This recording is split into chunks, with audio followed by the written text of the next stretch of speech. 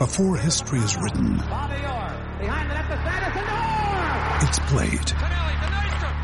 Before it's frozen in time, it's fought one shift at a time. Before it's etched in silver, it's carved in ice. What happens next will last forever. The Stanley Cup Final on ABC and ESPN Plus begins Saturday. With threats to our nation waiting around every corner, adaptability is more important than ever. When conditions change without notice, quick strategic thinking is crucial. And with obstacles consistently impending, determination is essential in overcoming them. It's this willingness, decisiveness, and resilience that sets Marines apart. With our fighting spirit, we don't just fight battles, we win them. Marines are the constant our nation counts on to fight the unknown. And through adaptable problem solving, we do just that. Learn more at marines.com. Sports Social Podcast Network. Eventually we managed to do it with slightly problems, but hey ho, let me just shut this. Hello, Filip. How are you? Hello. How are you? I am very good, thank you. How was your day? You're starting the day now? Yeah, I just started the day. Just woke up, drank some fresh made orange juice and some green juice, and then the small little warm up every morning, and then now I'm talking with you.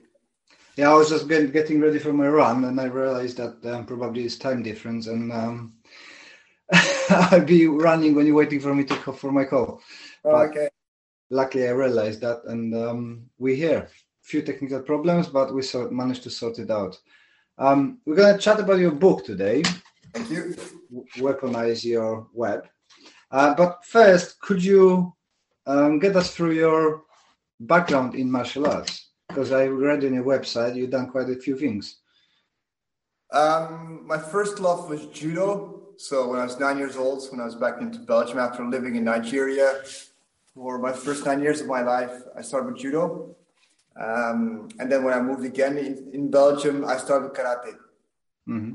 And then with the karate, it was Shitoryu first. And my training was really old school, bit of a rough background. I remember the first 6 months of my training, my chest just hurting. Always Oitsuki Gyakutsuki from one of the black belts straight on the chest bone. And then like wondering why are we always going back, brother. So I just continued to do that, enjoyed it. It was much more sparring. We did kata, of course, but the competitions we did were more kumite. And then after that, when I moved to Japan, I started doing a bunch of martial arts. I did Shorinji Kempo at the Osaka University of Foreign Languages. Shorinji Kempo is a rather new martial art, which was interesting. I saw some new things like defending groin kicks and one wrist lock that I actually can use in sparring. So I know Shorinji Kempo quite well. One of my two good friends are doing them in Poland. So okay. A few seminars and stuff like that. Although it's very religious to me. Indeed. Yeah, but everybody's got their own ways. It was. So I was actually the only foreigner doing it there. I was at the university. And you have a bunch of clubs, but the clubs are a bit like the American system. Like you do it 6 days a week, 1 or 2 hours a day. And it was very traditional. Even the Japanese were like, "Whoa, this is too stiff, too senpai kohai stuff." But the karate club there was really small and not very interesting. So I looked for something else. But indeed, in the beginning of the training, we had to say a whole thing. And it was very Buddhist inspired. Anyway, but then after that, after graduating there, went back to Venice, Italy for a while. There did Shotokan, but the guy was doing a bit different, like more with grabbing and like fingers in the face and stuff like that. So that was also very interesting. And then when I going back to Japan, I lived there for a year and a half at the International Buddha University. Which is like a university, like we have about sports in Belgium for soccer and cycling, but then all Budo. So that's fun. So I did Iaido, I did Naginata. Iaido is the drawing of the sword. Naginata is the long halberd, the things you see the elves use in Lord of the Rings, long, stuff like that. A bit of Aikido. So I experienced a bunch of stuff. That's Budokan. Sorry to jump, cut you in. That Budokan, that's the building which they've got the 5 levels of bespoke martial arts halls, isn't it? No, I think it's something else. That's something else. It's the International Budo University. I actually wearing a t-shirt of them right now.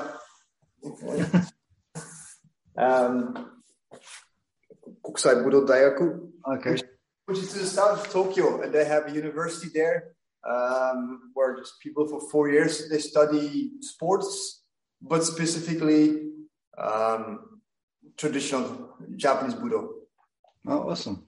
And so it's really interesting. So you could take a little course of all these kinds of martial arts, and then outside of the university, I was also doing an Ashihara Karate, which is a full contact style, but the trainings weren't that hard on. It was really the sabaki system of getting out of the way.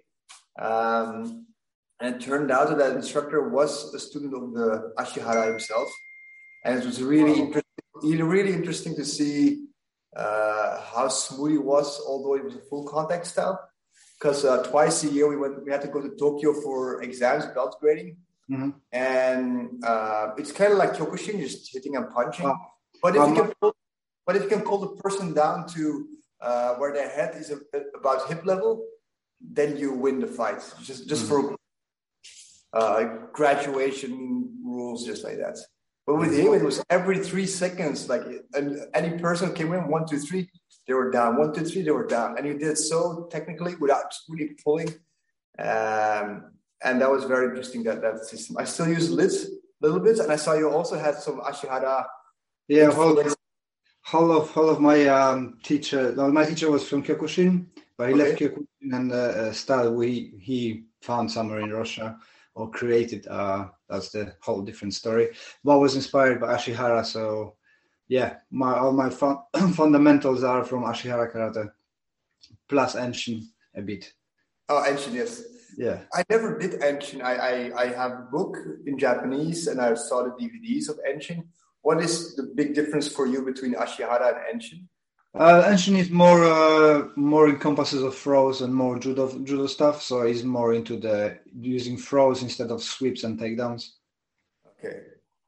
Well, Ashihara doesn't. It's like when I was doing also Tagari with Ashihara, it's like no, that's judo. It's like yeah.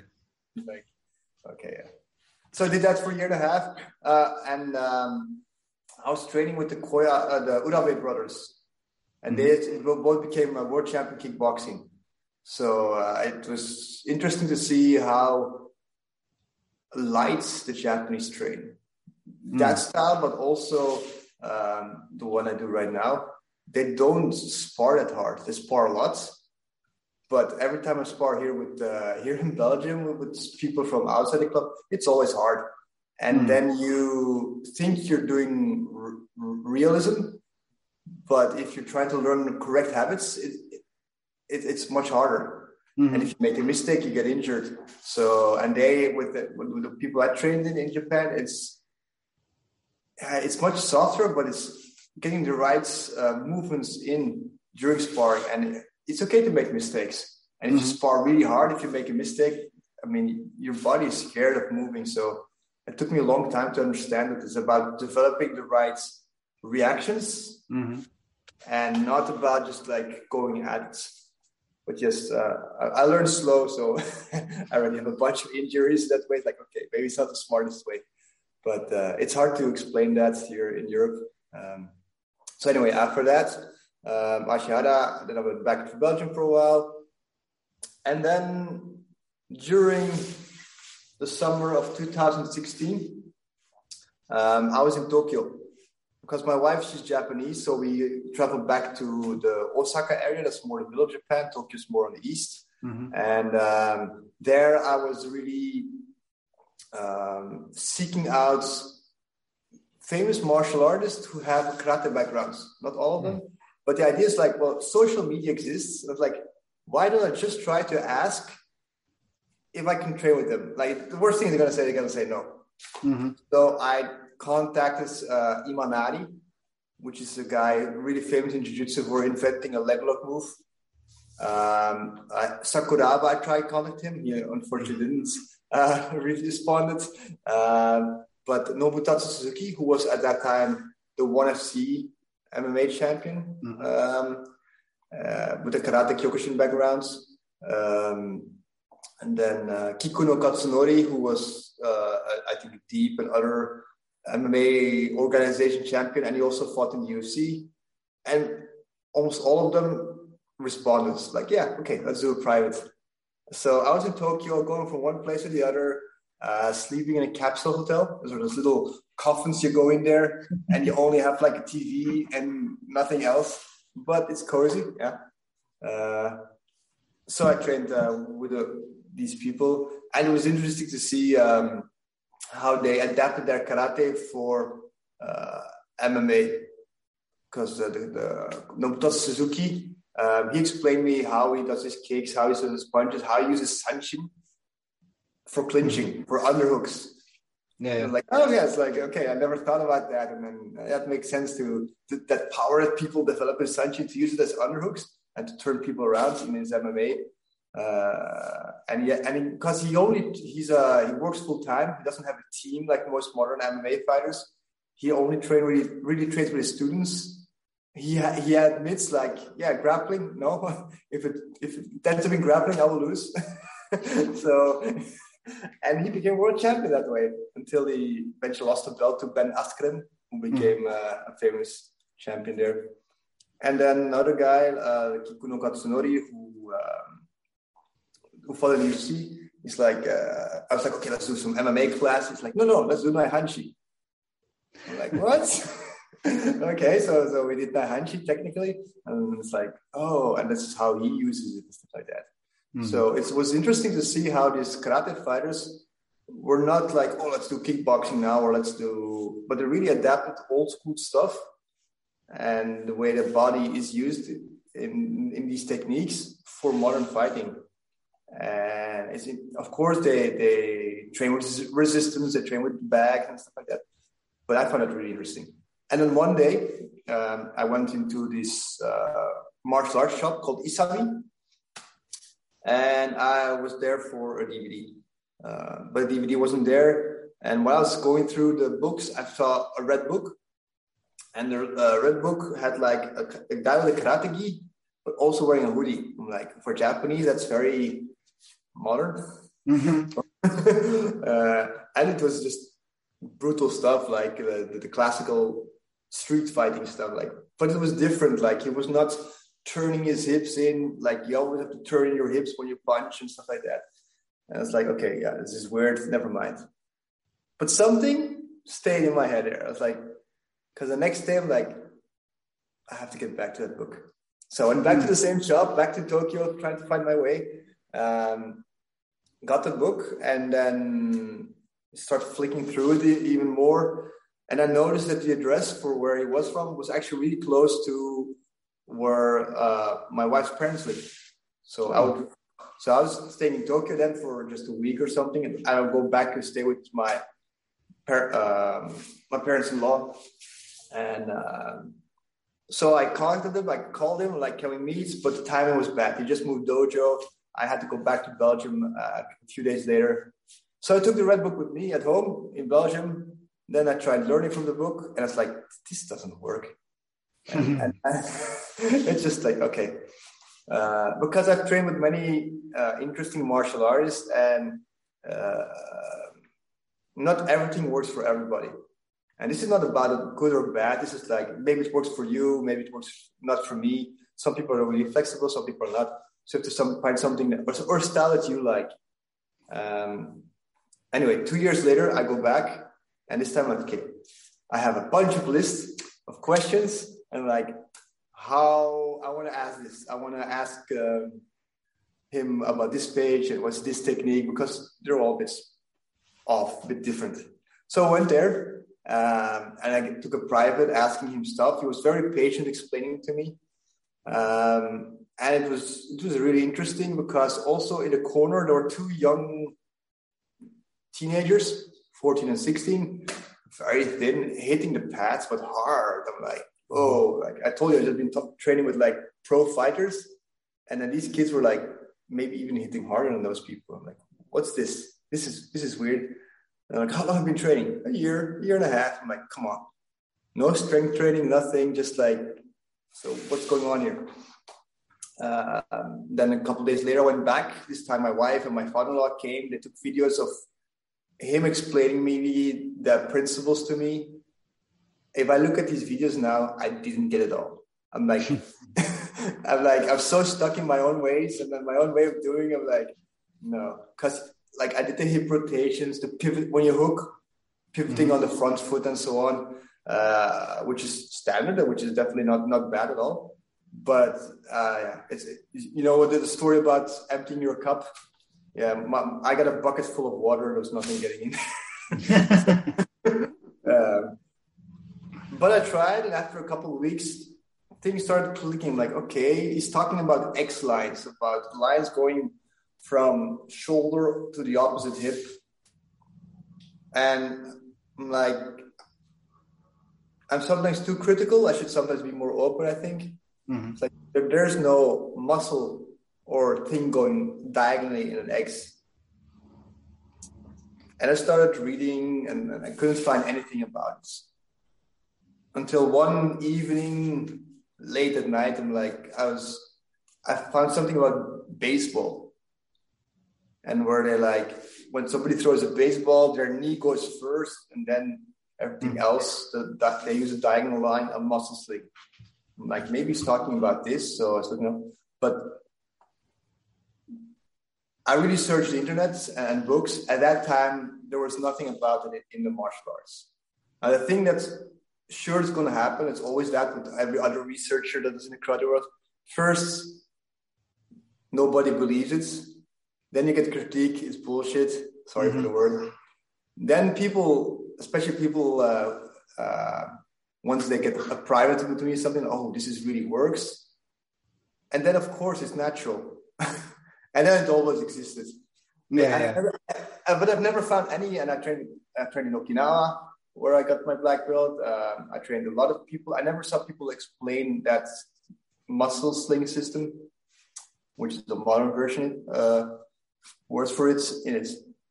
But so I kept on researching, and then I came on to Anatomy Trains, which is a book by Tom Myers. It's about how muscles are connected with fascia, and fascia is like a big spider web connecting everything, and it's like a spider web. It's elastic, but the fibers itself of a spider web are like apparently stronger than Kevlar, protecting people to weave them together. And then it started making more sense. I saw the X lines in his drawings happening. And then I started looking back at the videos of him teaching me. I'm like, oh, okay, I missed something here. And then COVID happens. And I'm like, oh, what do I do now? So I started really digging and doing back to the university studies, just take a book, read it again, figuring things out and simplifying it while still being correct. I'm like, how? Because if you're a hobbyist or you train 2-3 times a week, you don't really want to study the whole anatomy. There's just me, but most people doesn't. So how do you explain something that's useful? Because when I was still working at universities, a lot of academic research stays very theoretically. It doesn't transfer to something practical. If only people of your field read it, that's something I didn't want to happen. I'm like, okay, this has to work for everybody. And I started teaching it, but also researching at the same time. And the more I thought about it, the more it made sense. And it's like, okay, this is something I cannot keep for myself. Because I have a back injury due to construction accidents. So, and don't have the best hips naturally. I was born with a weak body. I have otosclerosis, which is where you lose your hearing. So my right ear doesn't hear much at all. I have glaucoma, so my eyesight will go away eventually, stuff like that. I've always pain in the back due to that construction accidents. So I don't move that well, although I try, I train, I spar. But when I start showing this to healthy people, they move so well. It's like, okay, so this is not just me saying, it's based on anatomy, which is universal. And then I started also teaching and doing with people in wheelchairs and cerebral palsy. I also have a guy who trains with me who was paralyzed for half his body. It works for them too. And then, I mean, they spar, they wrestle also within their capabilities, and they can improve their techniques with this. I was like, okay, this is something that worth sharing. And the people who take with me a private class, I haven't met a person yet who can increase their power and the ability between techniques, because it's based on this anatomy thing. So that's why I had to put in a book. I could not keep it for myself. I think karate can be extremely strong and extremely weak, depending what your training methods are, what you focus on. It's been proven that people like GSP, George St. Pierre in the UFC, he based his takedowns on karate with the distance. And then you have Lyoto Machida, Wonderboy Thompson, people who use different styles of karate and do it really well. Of course, they train in other martial arts, but they still always say like, the basis is this. And then they have other dojos where like, it's a pajama party. It's a white pajama dance party. And what's the difference? And I believe if you look back at the old writings of Funakoshi and so on, they didn't really want different styles. Like in BJJ, like of course you have different teachers with different interests, but it's not like, oh, we do a completely different style and we never cross-train, or I cannot learn a technique, one or two of your style. Imagine if you're a karateka and you learn the footwork of sports karate, in and outs, and you have Kyokushin, close range, low kicks and head kicks, and you have Ashihara Enshin Sabaki system, and you are used to sparring in all kinds of competitions like Zendokai. I mean, and you know the dangerous boom guy of some old school kata, and combine them all. Those are dangerous fighters. Yes, you just describing my school. Okay, nice. We're stealing from everybody. So we kind of, I'm a Kyokushin Ashihara background, but we've got good friends from Poland from Jukado Kempo, which is based on Parker's and Bruce Tagner Kempo, but they do lots of groundwork. So we're stealing from them and taking part in any competitions and stuff like that. But I wanted to go back to you saying about the fascia, and because I was involved a lot in massaging side and stuff like that, so I've got a lot of exposure to fascia. But when I was reading your book, to my mind came first Anatomy Train mixed with Delaviere's books on bodybuilding and martial arts. It's like a full anatomy detail with anatomy trains, connective tissue and stuff. It's brilliant. Yeah, the thing is with many martial arts styles, when they say sensei does this, so I have to do this. And for me, it's not like the why. Why does it make sense? And there are different ways to do a mawashi. There are different ways to do yakatsuki, and it's not which one is best. Certain is better for close range, certain is better for long range fighting, and so on. And if you understand the why behind, and if the people can explain the why in their style, then it makes sense. But also admit the weakness. Also admit like this doesn't really work there. And then anatomy is something like this universal, and the way that this works is it's based on how a human walks. So when you walk one leg, I'm going to show you my kingdom. Yeah, that's really nice dojo. It's at my home. You're a very lucky man. The thing is, I envisioned a white dojo in the basement since forever. Like when I was in Okinawa, I got my black belt Hokama Tetsuhiro, and he's stayed with him for about 10 days. And he has an apartment. He has a 4-story building, but he has an apartment where he lives in. And on the lower level, he has his dojo. I'm like, oh, that's awesome. And then a long time ago, I saw some BJJ dojo online being white at somebody's garage, and like I want to combine those two. So I forced my family to live all the way upstairs. I stole the basement and the garage and everything, and they changed here. It's enough for about 10, 12 people, adults, or 15, 16 kids. Very so cool. I don't know how much you can hear me if I create the distance, but when I walk, if I exaggerate, this one becomes long or short, and this one here. And then I'm exaggerating, of course, now. So this one becomes short, so this one, other side becomes long. Now if you use the same walk distance and you just rotate a little bit, you get actually one of the possible fighting stances. And if I stretch here diagonally, this will fly. If I stretch here, this will fly. Now, to explain this, I'm going to take off my clothes, but I'm wearing spats. Yeah, I was waiting for that. And I'm wearing up. I see you've got the anatomy gear on you. Yep. So for those who were listening on the podcast, he just go full naked with even took his skin off, just the muscles. I use this way of explaining also at the schools, and they immediately saw it because they took a course with me for all sports, for volleyball and badminton, and it's exactly the same system.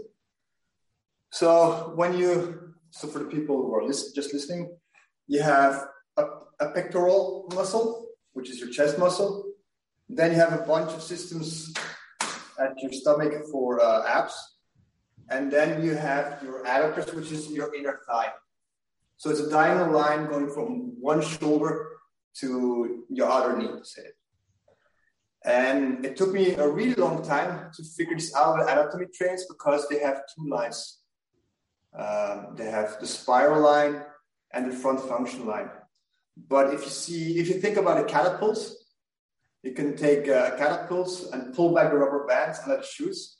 It's the same idea if I put on this 8. For those who are watching, you got chest, abdominals, and inner thigh here. And you got serratus anterior, abdominals, and one muscle there. If I stretch it by pulling them away, it flings hooks back here. And if I stretch here, I pull that way, you can get all kinds of knees going on. Yep. And because shoulders are always opposite each other, when one gets stretched, the other gets shortened. So if I get a straight punch, I automatically stretch this one to come back. That's why the left to right, the left combination works. But also if I give my straight punch, automatically this shoulder goes backwards. That's why it's so easy to bring. I'm going to watch it there. Yeah, we call it in our dojo preloading. Yeah, preloading, yeah. And Ashihara uses this a lot. I think Enshin Toda preloading. Then you get the question, isn't this telegraphed? But then you have to think, the first movements, it's really hard to do. You have to be very subtle in this. But every other movements in combinations, they just go very... When you practice it happens so fast, and in a fight, you don't pay attention to such a small movement. It happens so fast in sparring and like that. So that's closely summarized. When you walk, one side gets stretched diagonally, other guys get shorted, and you use that walking system from the front, but also happens with the back muscles to use all your strikes. And what changed with me, it's really like, I used to see all techniques to be different. A punch, an elbow, or a kick or a knee, they were all different. And now it's like, it's the same motor system. Mm-hmm. I'm just putting a different part of it. So in the beginning, I normally teach it in about 3 classes for people who learn for the first time. It's like you first learn the front line, and I make you feel it, and you see the difference on the back. Like it's not me saying it, like you see, like, oh, it doesn't feel that hard, but the back moves more, gets more of a dent. And then the back line, and then the posture. That's also something I work with on. because if you the posture correct, it's like a lot of the muscles inside your core get tuned. They're not super tense, but they're also not hanging. They're ready to fire. One of them is the gammaku. It's something that took me forever to understand. I don't think I understand completely yet, but I have a better idea now. And the idea of creating strength or tension inside your belly area in Okinawan karate and so on. And again, anatomy helped me that with like, if you have the transversus abdominis, which is the deepest layer, you have 4 layers of abdominal muscles, and the deepest layer looks a bit like a championship belts of the UFC or of boxing. Or if you have weightlifters, when they put on these belts for when they do heavy lifting, it has a bit the same shape. And if you pull in your navel a little bit vacuum, you already tighten that area, but you're keeping the upper layer of abdominal still soft. So by pulling a little bit in the tanden or the navel, your core becomes a bit stiffer to protect your organs and your spine, but your abdominals on top can still move, so you're still flexible like that. And so yes, for me, it's a big eye opener is to learn anatomy as a martial artist, because then it's not about my style, your style. It's like, okay, this is how the human body works for movements. And then the fascia gave me that elastic component to it. It's like a rubber band stretching and recoiling. That made a big difference how people move here. I think people, from experience of my friend from Poland, people don't realize how important fascia is, because if you neglect it, the fascia work, it goes like steel. So it holds you in place and muscles will not glide properly. I've got a friend who's got a really big problem with the fascia on his arms and stuff. And when the therapist is doing the fascia work, he says, "Oh God, you're like steel. You're like in a steel sheath. You can't move properly." Mm-hmm. Yes, like for me also, like release work for the body for fascia is so important. And I myself like have a bunch of foam rollers and balls and stuff to release work. I also have a map hanging here. I'll take you with me. We're going for a dojo tour. Dojo tour. For okay. those who just listen. But this also hangs on the wall. Oh, lovely. So these are like the trigger point patterns. Mm-hmm. Okay, this is a bit messy, but this is where all my gear is. This is the dojo. And this is where we do some strength training. Cool, very cool. I'm so jealous of that. I started with 1 student, kids, 2 adults, and then 1 pair of pads. Little by little, it's like just keep on reinvesting in the thing. It's great to have. So with the fascia trigger points, like you were saying, imagine you have pain in your shoulder. It could be an injury here. So I'm definitely not a doctor, so this is not it's just an example. If you did something badly, acutely, and you got injured, that's another thing.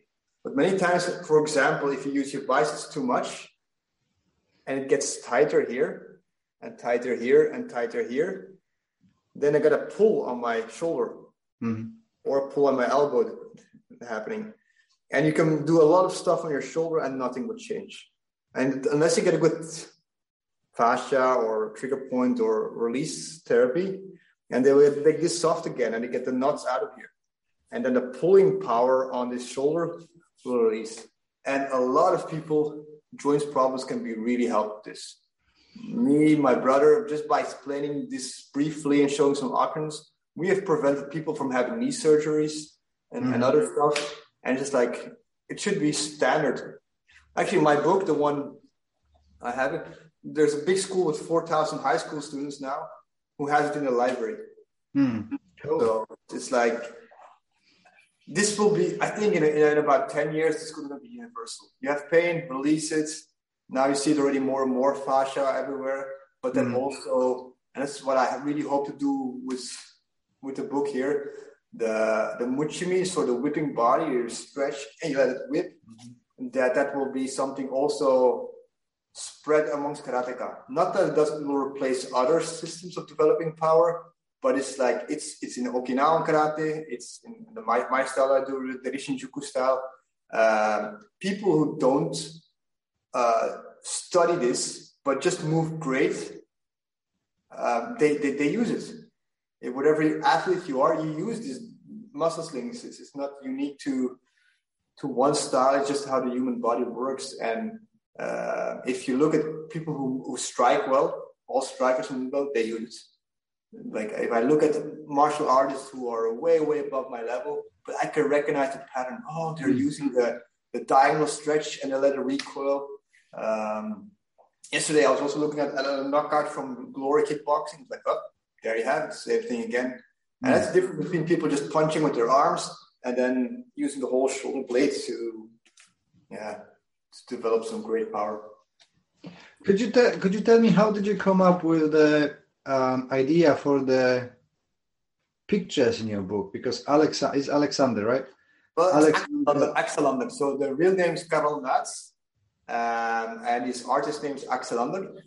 Sorry, I just can't read. That's what it is. No, it's on purpose. Everybody reads, because Alexander is a normal name. Yeah. Apparently, Axelander, he used to be a veterinarian, so working with animals. Okay. And apparently, a certain type of salamander. All right.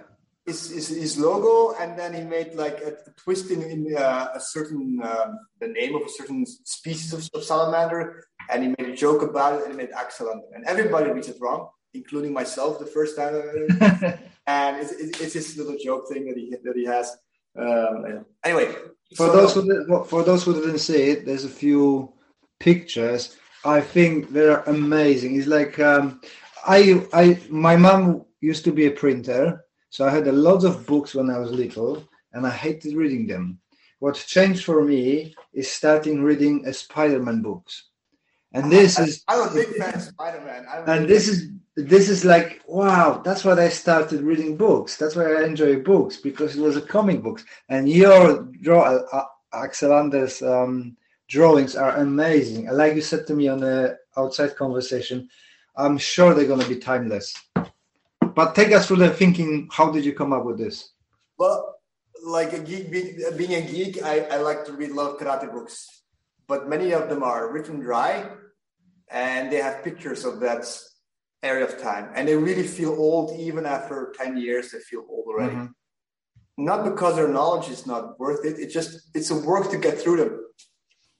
So I'm like, okay, I don't want pictures. I want drawings. Thinking about the book of Bruce Lee. Mm-hmm. The Intercepting Fists of Jeet Kune Do. He has drawings, and it's like, okay, there's no picture in there, but the drawings feel that, okay, somebody could make those drawings yesterday at the seminar just to remember his notes, and it still works. So, okay, I need drawings. I cannot draw myself at all. So this was actually a thing that postponed this book forever, because I wrote the book in I did first many 2-3 years of research, but then when I wrote the book, that's about a couple of months, 6 months of writing. But it's like, okay, I need the drawings because, and then I knew he could draw well, and I asked him, and he made a few, and it's like, wow, it's good. But he can draw this fast. Those drawings, like a set, he does it in like 15-20 minutes. I'm like, wow. And but then it was hard for me to like, okay, I really want the details correct. And even if you look at the old, I'm actually working on an old book right now from before World War II to translate it. The drawings are not always what the text says. Mm-hmm. So you read it like, no, your fist is a bit higher, your foot is a bit more like this, and so on, to make it correct. And he always fixed that. But I also gave him some freedom, like, okay, you can make the character whatever it looks like, and then you start buffing him up and then making him more like a Marvel character. I'm like, okay, this is going to be fun. And a lot of books, karate books, when you read them, it's like left hand goes here, right hand goes there, and then you go with the right knee, and then meanwhile you fall asleep on the toilets. And so you have to find like, okay, how can you make this writing style more exciting? So, and the better his drawings were, the more text I could cut. Mm-hmm. So I think I cut half of the text. So when I was talking about, okay, if you can draw it like this, I can cut this. And then the text became shorter and it's easier to read, because I always kept it in my mind, like the reader is going to be a karateka who trains 2-3 times a week, a hobbyist who wants to improve his skills, and he still has to go through the anatomy. He still has to go through tensegrity, which is how stiff elements and elastic elements like bones and muscles keep each other together with the fascia, or like if you see some artworks, like you have these stiff structures, but then it's rubber bands and everything is built up like that. So how do I make this? And by getting Karel to make these drawings, I think the book became so much better. I think it become alive. So personally, for me, it's great because I'm a visual learner. So I really struggle when people explain in karate as well. If people explain me, oh, you need to do this, move here, there, it just goes above my weight. Show me, I can see how it moves and I understand it. And this book, it just brings it alive. So you look on the picture and I can actually use my imagination. Okay, that's how I'm going to do it. But if I read the text, it's like, okay, well, move there, I don't understand it. But seeing it is, like you said, it brings it alive. I love the pictures, love the book. Yes, like, because for example, like, I'm always critical. Like, if I look at my book, I'm really happy with most of it came out, but the part of posture was still so hard. Like, that's a chapter I spent months trying to rewrite. I'm like, how do you draw the postures and make people feel it also? And that was such a hard thing to do. The more the dynamic movements are easier to put in drawings and then and to get well done. But it was a big challenge, and also to think, how can we be different? Not just to be different, but like, how can we write a book that my brother wants to read? A karateka who's interested in all kinds of stuff, but he's not a big reader. And so he's a really smart guy, but he's not like a book geek like I am. So how do you reach those people? And indeed, like you said, you have people who learn visually. You have people who learn like more fantasy, like using their brains. Of course, like kinesthetic, you cannot do with a book.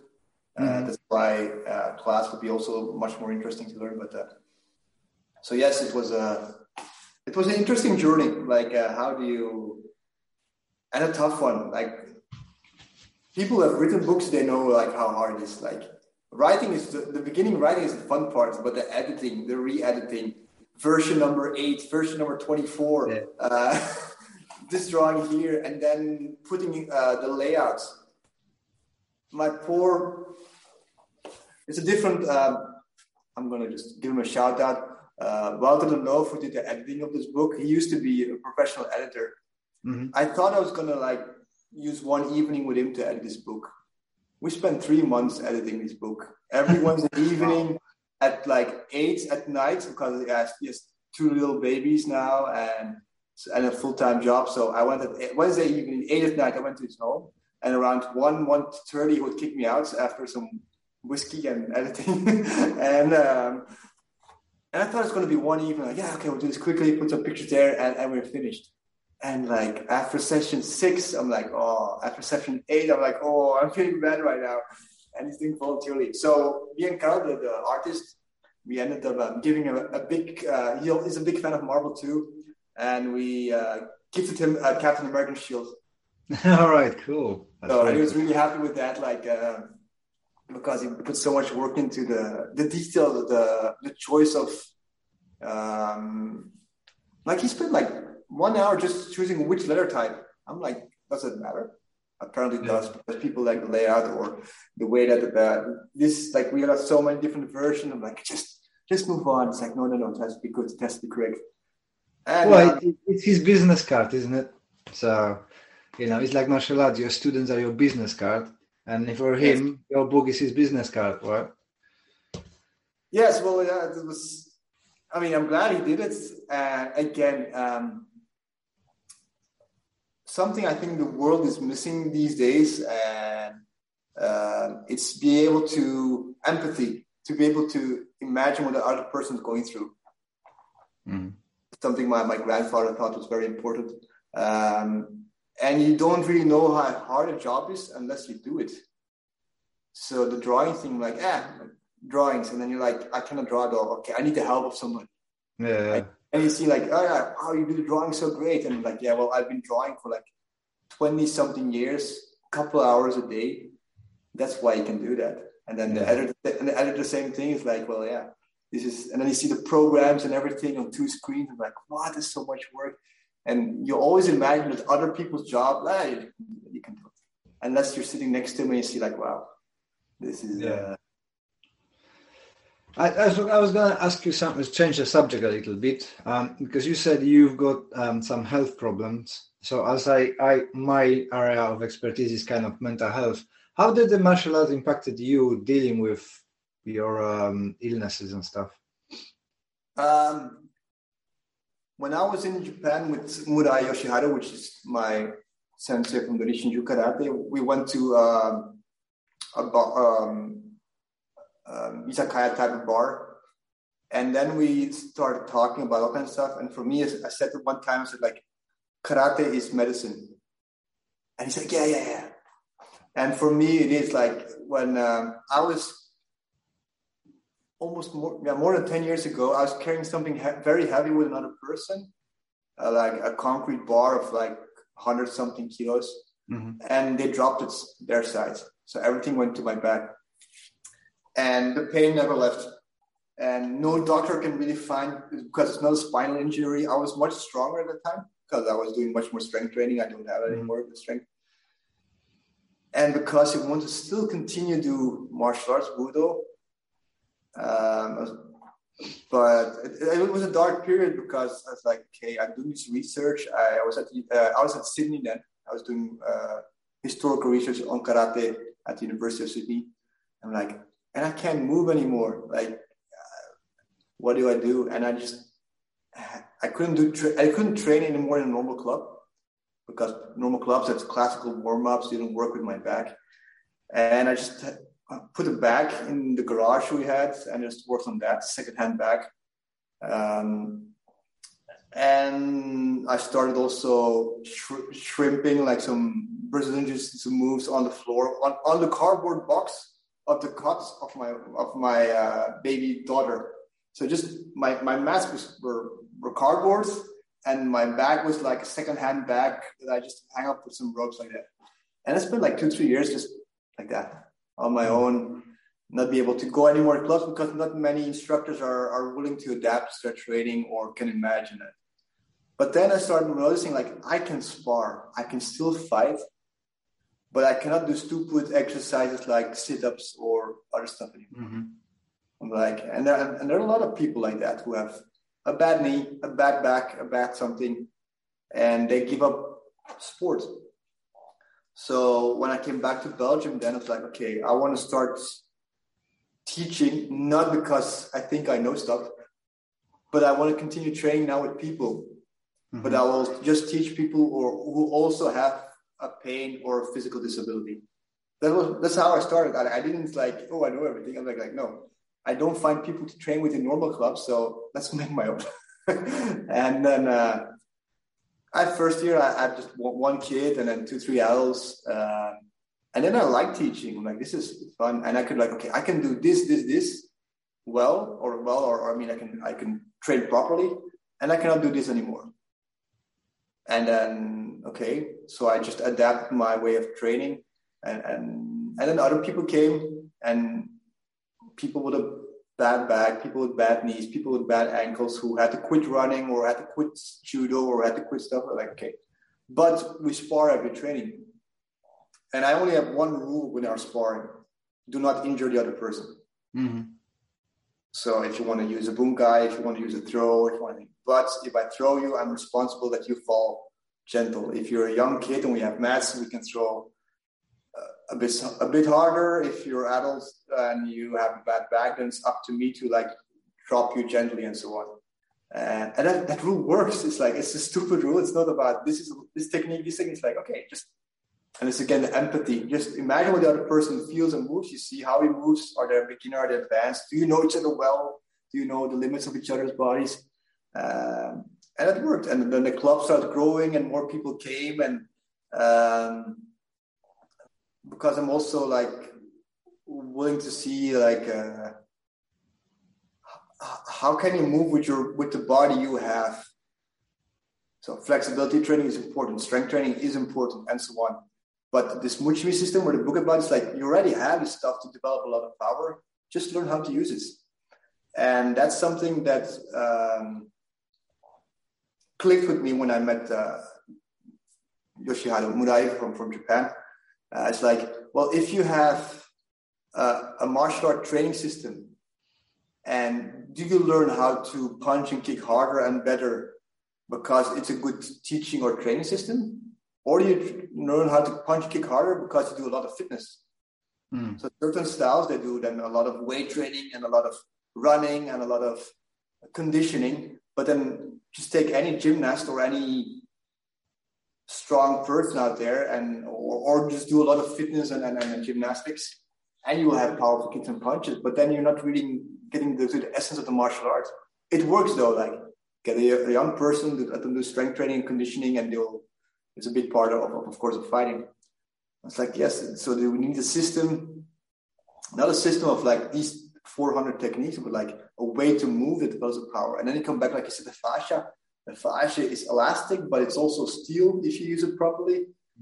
And the way that it explained them, it's like, okay, this works. And then the first time I met him, he asked me like, do you want to represent a style? And I'm like, no, I'm allergic to styles. Like, it's like, I mean, they make sense, and there's certain styles that I really like about the techniques.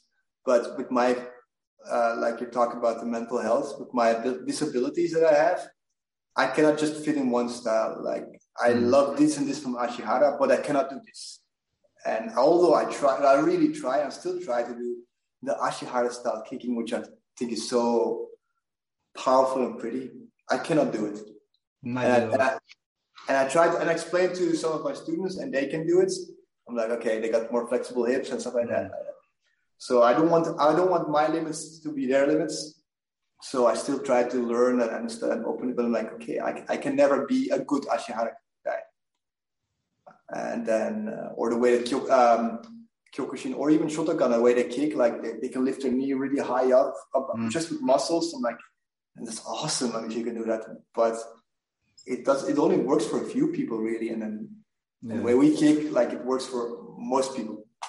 And then so for the mental health, like, okay, so I can teach healthy people, but I can also teach people with cerebral palsy, a guy who never did sports or couldn't do sports in his life. Like, okay, so when you're a healthy person and you're young, you can do all techniques. When you get older, some of these techniques disappear. When you have an injury, more of these techniques disappear. When you are, unfortunately, with a disability, even more. But you can only be good at 3 or 4 techniques, really. Yeah. You can play around with a lot of stuff, but really good at. So the choice is already made for certain people.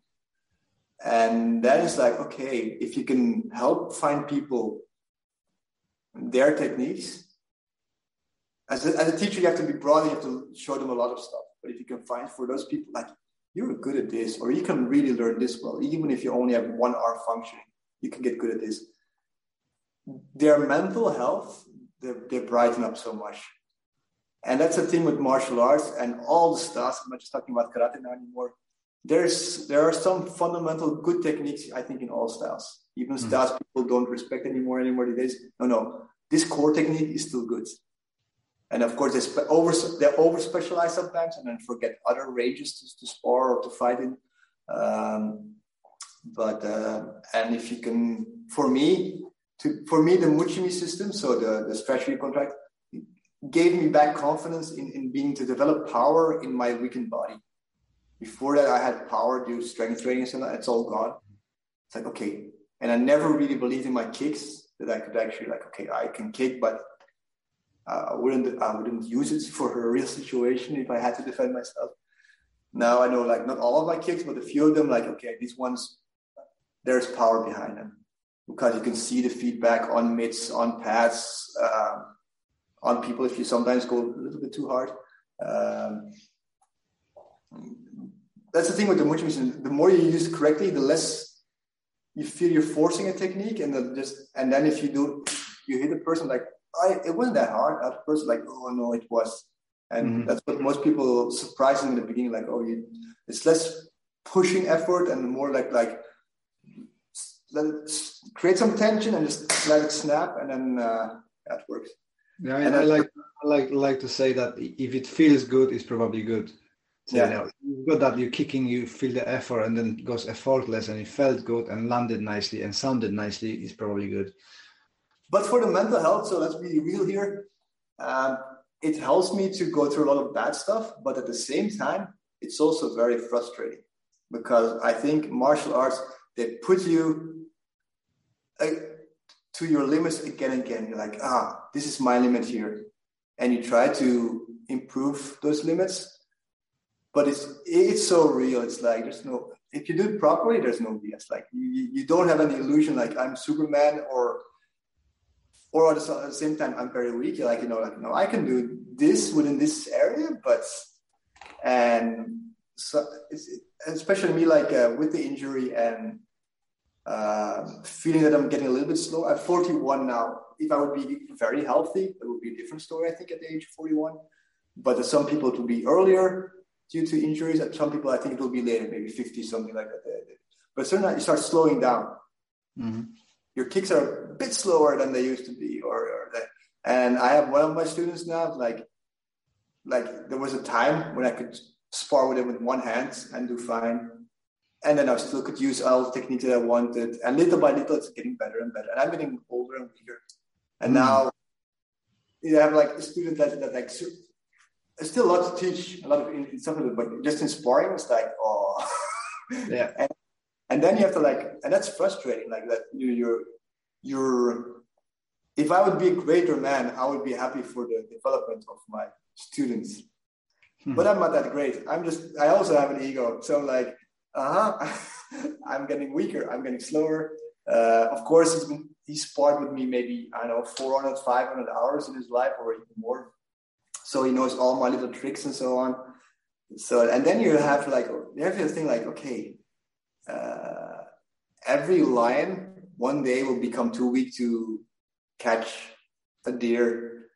And that's, I think, if you try your best with your martial arts at your level, and it can be anyone and you're honest with yourself and your students about your level, I think it's important to instruct or teach, to give that knowledge that you have.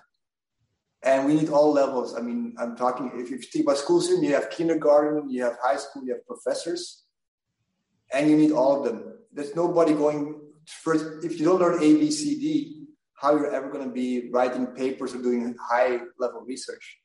And that having a good instructor at fundamental level or intermediate level or high level is really important.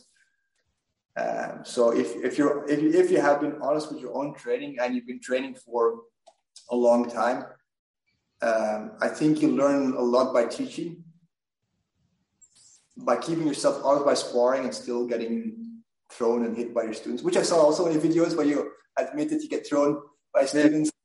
We need more like that. We need more like instructors that okay, this is what I can do.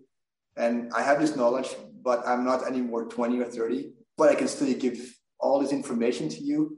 And if you're a good instructor, you can give them to them faster. Yeah, I think the problem in martial arts is that, maybe not in martial arts, in karate, now people think that the instructor have to be able to do everything what he expects other people to do. But, you look on boxing, MMA, that not every coach does everything. He just knows how to teach it. So if I can pass the knowledge to you and you're going to be great, awesome. I don't need to do it. I can't kick high kicks anymore. I never could.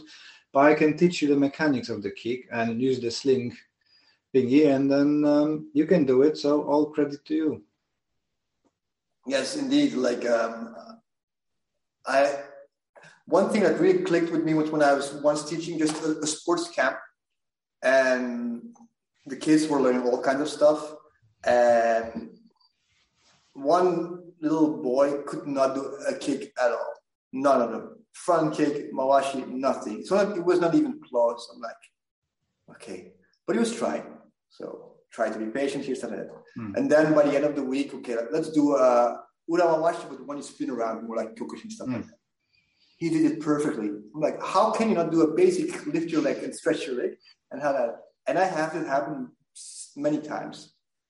When a certain grappling move, throw, kick, punch combination works for one student really well, and it becomes their thing. It's like, so as I'm not gonna say fighter, but some of the like sparring and stuff like that, you have your favorite things that work for you, but it doesn't have to work for the other person. As an instructor, you have to give good like basics, and that's why I love the Mushimi system, because it connects all those techniques. But then I have to show this one. I have to go through a lot of techniques, and it's weird what people pick up, and it's not predictable. It's not predictable. Like, oh, this guy is not really good at all this, but and I'm like, oh, he likes his choke or he likes this position, and then it's what you said. Like as an instructor, you have to have a wide base of knowledge, and I keep on learning. I keep on learning, and I'm trying stuff. I'm like. Or I admit I'm trying to figure this out. Let's do it together and see what happens. And then one or two people, they will take it. They're like, yeah, it works like this. I'm like, okay, thank you for teaching me. Yeah. It's we just need to be more honest in our techniques, in our like what do you believe, while still being open about other people's beliefs. Like, for example, I'm not a big fan of wrist locks, but there's one wrist lock. I made a video about that, man. like there's one wrist lock I use. I can also use it in sparring. All the guys, the one you go like this. Yeah. That one works, and this one also. I even use it against BJJ guys, like who are pretty high level. Those work, and I know a BJJ black belt who actually uses a lot. Actually, wrist locks everybody. But the more complicated ones, were it's like, no, it doesn't really work for me. But maybe it works for you. But did you test it? Did you take somebody who is like a farmer who has hands like shovels, and you try to wrist lock them? Like it's like. And no absolutes. Like all techniques have limits about against who's going to work. There will always be a guy too big, too strong, or a woman too flexible who certain techniques won't work, or the other way around. They have a unique way of kicking that only they can do. What do you believe would make karate better today? Did you talk about the mental health that you do with the karate training? Like, how do you approach it, or what's so special about that approach that you do with the karate and mental health? But so for me, it's mostly I create a empathic and supportive, how would you call it, environment. So when people coming in, they are not being judged, and they feel welcome. We can do anything. It's not nothing special about karate. In all environment, it can be a Cubs, it can be a Scouts, football, whatever. If you've got the nurturing and non-judgmental environment, people thrive. I like karate because it's got, for people especially with a low self-esteem, the building belts and the failure system. You know, you're coming in, you can't kick. Let's say kick, you can't kick. And you're going through the months, you're just getting better. You've got that reward, so your mind is registering, and then you can look back and look. 4 belts before that, I couldn't do it, but now I done it. So through that kind of repetition of overcoming failure, that translates to normal life when people go, oh, that's a challenge. I just go over instead of giving up. Confidence is such an important thing. That confidence, and I've seen it myself. When I was young, like it was a time when I was like bullied. And then when you start training, and I never stood up for myself, but one day I stood up for a friend of mine. Like he was injured with his hands, he was wrapped up, and the bully of the school, which no teacher knew what to do with, like he came up to him during PE class, and he threw the basketball really hard at him. And something with me like, okay, not for myself, but for my friend, yes. And I gave him a hook, and then, he went down, and they carried him away. And good shot. Well, the thing is, like I didn't really know what happened. Like I was a young teenager, and then my brother afterwards came to me like at the court, like the basketball court where it happens. Like, well, there was a bit of blood there, and we thought maybe a cat ate a pigeon, and it's like, but there were no feathers there. And then you hear the story, and apparently the guy's nose was like that. But I didn't even get punished because it was a guy who even the teachers had a lot of problems. Everybody had problems, and I was a little dork.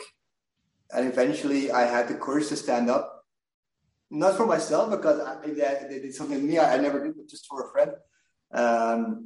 But then many years later, when we were adults, I met the guy again. His nose was still a bit damaged, but he admitted like it was my fault, and we had a beer together, and it was all good afterwards like that. But the confidence of like be able to like just be like protect your zone in the world. You don't need much, but you have to like just have enough confidence like that. And I work with people of all kinds of victims of violence, from rape victims to it's surprising how much violence happens at homes. And it's nothing to do with bad education or lower income. I mean, from the richest to the poorest, like you wouldn't see on the outside. I'm like, wow, there and there and there. And eventually, a lot of people come to me to talk about it, do some training. And then the confidence they get when they are able to defend themselves when another episode happens, it changes. And then everything changes in their lives. They get the confidence like, oh, I was able to protect myself. Not that they actually hit back. In most of the cases, when I instructed people, I teach them how to defend and hit themselves, but just be able to like absorb on the elbows, absorb on the shoulders when stuff happens badly. And like, and the next day, like I had a woman like that who came in, and the next day she was back in training, like, yeah, yesterday that a family member attacked me in the car. I'm like, okay. And you're here? Yeah, my shoulder's a bit stiff. I'm like, that's the only thing that happened? You had a big guy attacking you in the car and you have only a stiff shoulder? That's amazing. And then their life changed. They become mothers. They go back to school. They go back to work. It's like that confidence thing is, and it's something also I write in my book in the beginning, like if you're a combat athlete or a traditional martial artist or just somebody who wants to learn self-defense, which are many of the three reasons to learn martial arts. Of course, you got fitness and stuff like that, but it's all about confidence. And I think you get the confidence in one way to be able to defend yourself and to have, in case of striking arts, KO power. If you know, like I have, if I need to, the option to develop a lot of power, whether you're a combat athlete to make money or a traditional martial artist who wants the Ichigeki Hisatsu, one hit, one kill apparently, or just like, I want self-defense. I want to be able to like get somebody off me. And if you can go one and the person's like, whoa, what's that? Then you can escape. And that brings the confidence, even if you never use it. And in most cases, the people I teach, they don't really use it. But they are able to stand up against the bully, against the aggressor, against the family member to like, okay, this is enough now. And then a lot of people start changing. And that's for mental health. If you train I'm not real hard, but like in a realistic way where you build real skill, like you said, where you climb up the ranks and see that you can do more and more stuff. A lot of other stuff clicks well in your life. I think the physical strength as well, being aware that you're physically stronger or confident, it builds up the mental confidence and strength as well. So, that's what you said. She protected herself, but it wasn't that she done anything special. It's just the mental and physical confidence went up. So she was withstanding the physical aspect because the mental health went stronger, resilient. Yes. So a lot of my brother's a psychologist, so of course they do great work. But a lot of things related to stress and confidence, I think the way that I try to help people, and which also helps me with my confidence in my life, is through the physical first, and then the mental follows. Mm-hmm. Like, if I am getting a bit stronger and my reactions are getting better, and I can block some strong punches of people who are big and stronger than me at training, then when I go out to the outside world, I'm like, well, if I have to give a speech now, at least you're not punching me in the face if I fail the speech. It's not really going to hurt if I fail this musical demonstration in front of my friends. It's like, okay. And then, people, and in my case, like, okay, then everything else will open up because your physical comes first. And if you think about dogs and little lions and wolves, they play the sparring thing. They're rough with it, and then they learn the skill through that place fighting, of hunting, of real things. And then you have a few people who really do it. I'm talking about maybe bouncers who are a lot of in violence, or people who fight in these crazy rules, whatever they're MMA, or we have in our style, we have tatsujin, which is like, I mean, they can do the weirdest stuff. They can use elbows, they can use headbutts, they can do groin. It's only for this 1% of crazy people who want to do that. Because you can learn from those people, you know that stuff works and is real. And you don't have to be a tough wannabe, but like, okay, this person is one of those crazy 1% fighters. And you learn from them, you're like, wow, okay, yeah, this works, and I see it work on competition or a bouncer in his real life, and I can learn from you in a safe environment. My confidence goes up thanks to your life experience. Thank you. And Geoff Thompson is a legend in the world of self-defense, who wrote now many interesting books, who's now not involved anymore with the world of self-defense.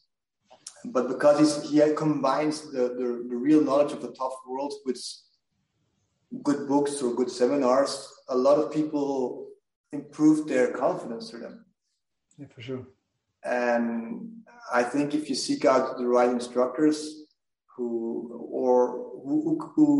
could combine the way of teaching and the real experience, which I was lucky to find in now my training in Japan, then your confidence goes up, even if I'm not like the street fighter who does a lot of things. Like some other crazy people did that, so just learn from them without doing that. And then like, okay, this is how he uses a mawashi in a real situation.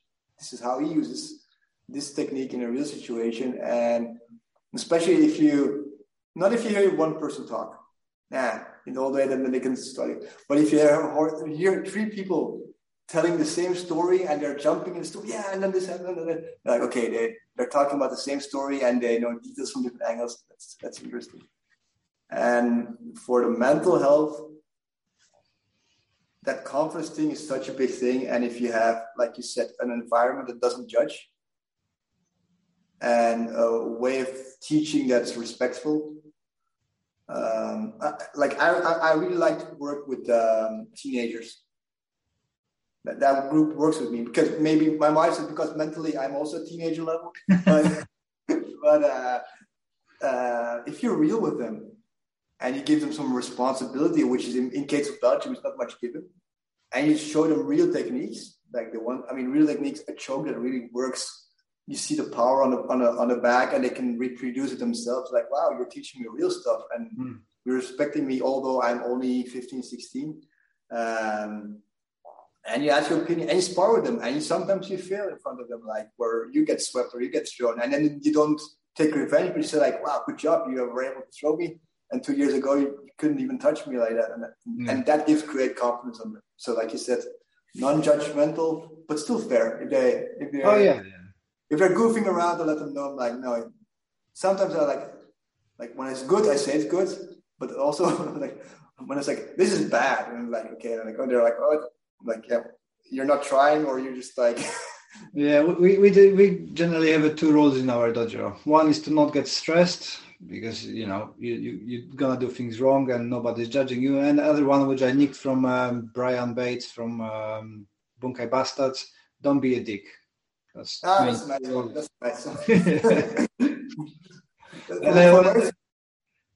Bunker Bastards, Brian Bates, and they've got always on the seminars, which I sneaked as well. Is if you don't be a dick. If you don't see a dick around, it might be you. So be vigilant.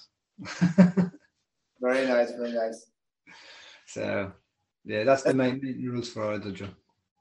But that's good. Like also another thing I think we need to do more is to point out to the good instructors, the good books, the good clips out there. For sure, yeah. That are not per se ours.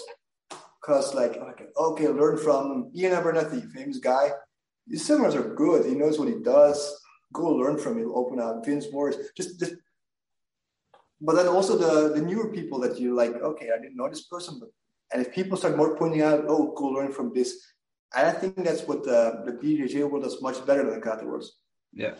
They put a lot of good clips out there, nice videos, and they really point out, okay, they pressure test a lot, which we can do also in a safe way, or look at those few competitions that allow to pressure test, but also point out like, oh, this person has a good thing, and acknowledge it.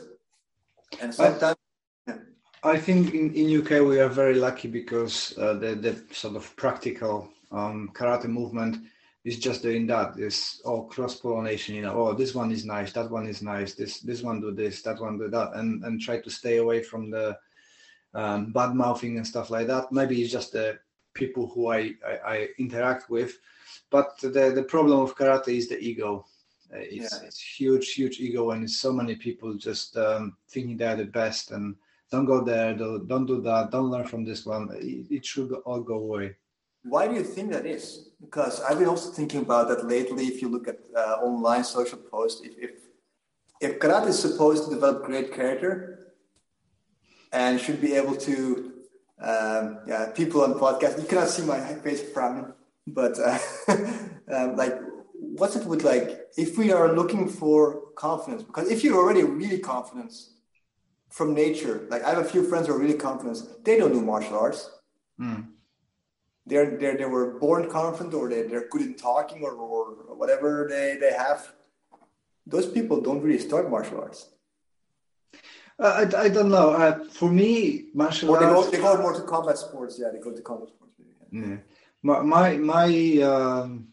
My thoughts on this is that the karate or any other sport, because the dicks are everywhere. Yeah. In every sport, you've got people who are good and bad, and you come in with that baggage. You are a good person or a bad person.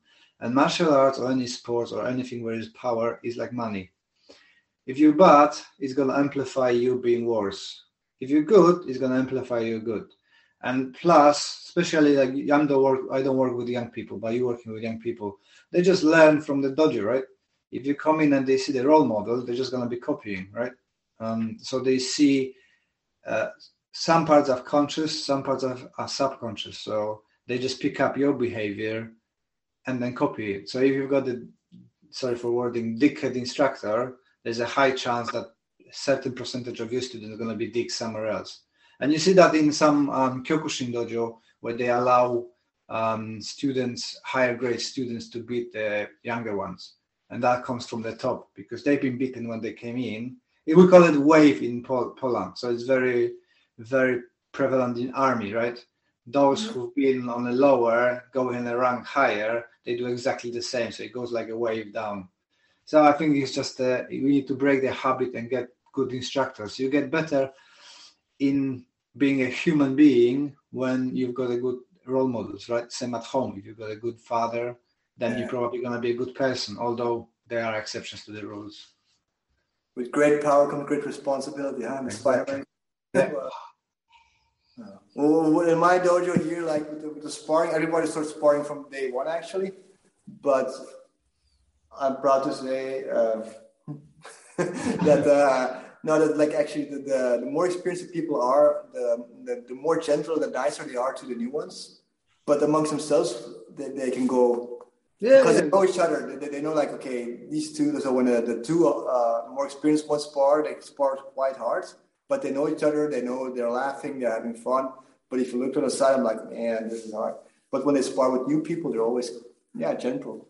And I think, for example, for me, the yellow belt, you only get yellow belt if you're able to defend or have decent defense against head punches.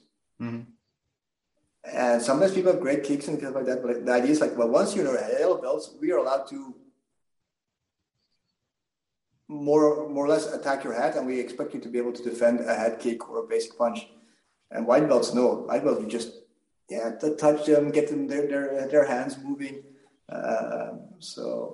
It looks very similar in my dojo. So we start from a day one as well, but you just you adjust, right? These people can do this, so you go nice and gentle. When you got the higher belts who try to rip their heads off, and like you said, they're laughing about it. They know each other, so it's their game. That's important because they already know.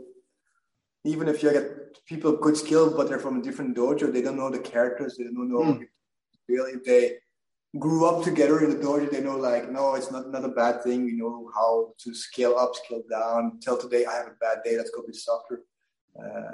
But like you said, the Kyokushin dojo, or I know other places, MMA and stuff. That's just it's not just Kyokushin dojo. It's just but everywhere, boxing everywhere. They're just. Well, that's what I'm saying. Like I know some MMA gyms or other places like that, where from day one you come in and you just get destroyed. It's like there's a kickboxing gym that I know. Like every beginner goes home with a headache there, and I know from several people who tried 1 or 2 classes there.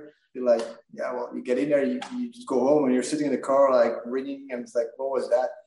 But they have a good competition team because the people, and that's what I always say, like, for me, I want to get everybody's confidence up, and I build it up little by little, and the idea is like every time you think you're okay level, we push you to the next. But certain places, like, they do more like the army or SEAL training. We want to have a good standard of good fighters.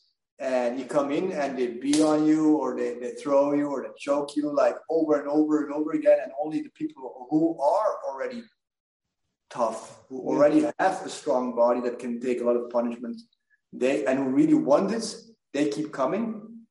And eventually you got a good team of strong fighters. But then all the people who really needed the self-confidence, they never benefited from the... That's why that's the other thing which I'm kind of arsy about karate, is that there's no clear packaging for clubs, right? So I never advertise I do self-defense because that's not my area of expertise, and that's not why I'm interested. I literally help people, so I've got the inclusive stuff. Everybody's welcome. But if you've got a sports team, let people know you're coming in, you're gonna be beaten to death. If you survive, you've got chances to winning, right? If you want to go to the self-defense, we're going to do this stuff. We're going to do pressure testing. You're going to be really stressed, under pressure. Injury might happen. If you want to have a meditational class like I've got, you tell people we don't do contact. We're just going to be doing meditation. So they can informally choose what they want to, right? Yes, that's what you said about being honest, like, being honest about what you can teach and what you can't teach, what your strengths are, what your weaknesses are, what you like to do. And that's where I think karate, and if you look at the social media, when they started, not enough people understand this. Like, it's maybe I am injured and older and I want to work more karate on my health. And I want to get the katas in, and I want to get some cardio in, and I want to do some lights, maybe even no sparring. It's fine. And you're like, okay, this helps my body and helps me be a better person today. That's fine. And then people are like, oh, it's not realistic. Well, no, I'm trying to save my knee or whatever my problem is. And then you got the other way around where people spar really hard. I'm like, I would say like, that's bad for your brain. Don't do it. But if you have to go to, I don't know, to a war zone or something, I'm just saying something ridiculous, a war zone or something, and you've got 3 weeks to get ready. Maybe that's the best way. Just learn 2-3 techniques, and then, like in the old school karate, there was an old text that I read once about when in World War II in Japan, they were trying to get people ready as spies, and they tried other martial arts like Aikido and so on. And the person who created Aikido was apparently amazing and could do a lot of stuff, but people could not copy it. And eventually, they came to karate, but the karate they did only maigeri with boots on. And Gyakutsuki, only those 2 techniques. And they had to go in training, they had to go full contact. And they went hard just to get them ready, like in 1 month to 2 months to go be tried. And then, but they admit when the instructor was facing his back towards us, we went soft on each other. And when he was looking at us, we had to go really hard, because even if you had an injury, you could not help the other person, because at the battle when you're spy, you're alone and you get stuff like that. So that by the sparring probably make you a strong Maigiri, strong Yagatsugi. You get 1 month to train, do it hard, do it on pad, do it on each other. Maybe that's enough for a real life scenario where you have no training. And that's what people should understand. Like if you're working deep on kata or bunkai just for fun, and bunkai for more for self-defense and so on. And I think that's where the communication goes wrong in karate social media. Like, what's your objective? Then you can say like, okay, if your objective is to become a Kyokushin fighter competing, why are you bothering with face punches? You're never going to use them. Exactly. But they have amazing short distance. Like I'm jealous, like how Kyokushin people can stand nose to nose and do head kicks. That's like amazing how they can do it. And they have a strong kick. But I have sparred Kyokushin people, and if it's only kicks and then body shots, yes, it's a hard time. If I can use my head punches and they can use their head punches, I can use stuff that I'm better at, I think. And that's just like also the beating on the body with Kyokushin. There's still conditions with my injury of my back. That training style doesn't work for me anymore. No. I can't I did a little bit when I did Goju-ryu. It's like, no, this doesn't work with my health. So do I respect that way of training? Yes, but it wouldn't work for me and other people that I know. And if people, again, empathy, if you can people like understand each other, like, okay, don't just, it's Hokawa Tetsuhiro, the Goju-ryu karate expert where I got my black belt in Okinawa. He says like, karate is like a ball. And I show the ball to you, you can see the front of it, but you're not seeing the back. And I'm seeing the other side and I see the back. And we're saying it's still karate. And then on this you have sports karate, full contact karate, self-defense karate. And on my side you maybe have kobudo and then kata and stuff like that. And unless you explain to me what's on this side, I explain to you what's on that side, and somebody explains what's on this side, we're never going to get the whole picture. But if we discuss, like, the ball looks like this. The ball on this side of the color is blue. And you're like, no, it's red. Oh, it's blue. No, it's red. And we're not going anywhere. The other thing is that people think that karate is something that you are for it. Karate should be for you, right? I'm making it work for me. Not I have to adjust myself to work for karate. I think that's the kind of false perspective lots of people have. That's why lots of people complain that I'm changing stuff and doing my own way. But that's the way I am. My teacher told me make karate yourself, so on my own. So that's what I'm doing. I think it's I understand both the critique and your point of view. I think in the beginning you should really try to understand what the person is teaching. The Shuhari system, from first you follow, then you break free, and then you find your own principles in the system in karate. In the beginning, just copy. Like in Belgium, like at the report cards of students, they were able to give their opinion. And my daughter, she has good grades, but on the giving their opinion, she has bad grades. Everything else is good, like sciences but we teach them like you can discuss ideas and opinions. But if I am a first year student of high school, why am I discussing about mathematics and theories about a professor and think I know better? Like, no, he has experience or she has experience, that professor. And in the beginning, I just learned. But once I really got grasp of the basics and how the system works, then I'm like, yeah, okay, then we could start discussing on a smart level. I think it's the same with karate. Like, first you have to know what a maigiri is and what a mawashi is and how the bit looks like, and done it a few times, stuff like that. And then eventually, yes, you can say, okay, this doesn't work for me. Like I said, the Kyokushin way, or the way that you lift your knee really high and kick mawashi, that's what I teach my students, and many of them can do it quite well. I cannot do that. Neither do I. But the mawashi otoshigeri, or the Brazilian kick, I can do that one. And then when I went to the Nobuta Suzuki, the ONE FC world champion, and we were sparring, and he saw me do the way that I kicked. I'm like, you kick like me. I'm like, yeah, so yeah, it's the only thing I can do because I'm stiff and hip. In fact, he said, yeah, me too. And he's a Kyokushin background. I'm like, okay, that's interesting. So like, yeah, well, because I'm not flexible enough, I have to modify the kick like that. And I think the more natural an athlete you are, the more options you're giving, and the less natural athlete you are, or injuries happen, or age happens, and then like, okay, I have to adapt these techniques this way. Sure. Yeah. Well, I'm adapting it all the time as well. I'm gonna have to shoot off to teach, but could you tell listeners and viewers where to buy the book, where to book you for seminars if you are available, and all the social medias and stuff? Yes. So the book is called Weaponize Your Web, from the fascia system, and Weaponize is how to use it for punching, kicking, and throwing. And it creates Muchi-mi. Muchi is a whip and mi is body. So Weaponize Your Web, Muchi-mi, Karate's forgotten power source. You can find it on Amazon.com. And then to contact me, my name is Filip Swennen. It's written F-I-L-I-P. Filip and Swennen, S-W-E-N-N-E-N. You can contact me at info@sfdojo.com or the website. If you type in sfdojo.be, you'll find me also. And on Instagram and Facebook and all the other social media, if you type in my name, Filip Swennen, you'll probably find me there. I'm a bald guy, so if you see a guy with no hair, I'm a guy, I give privates and also seminars.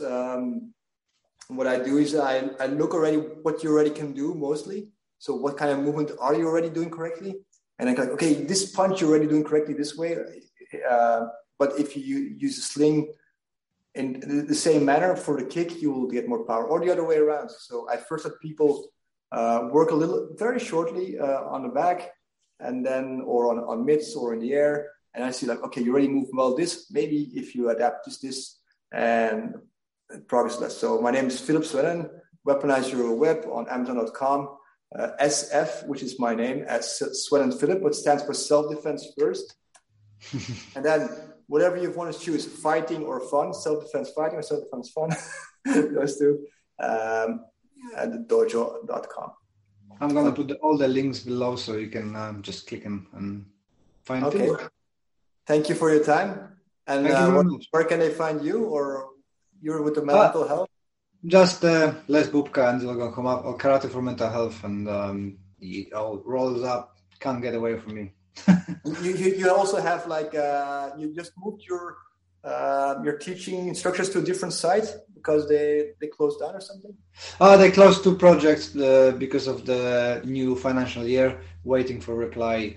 If we're going to be back there, it kind of rolls on and on. Okay. So, let me know how it goes. It is what it is.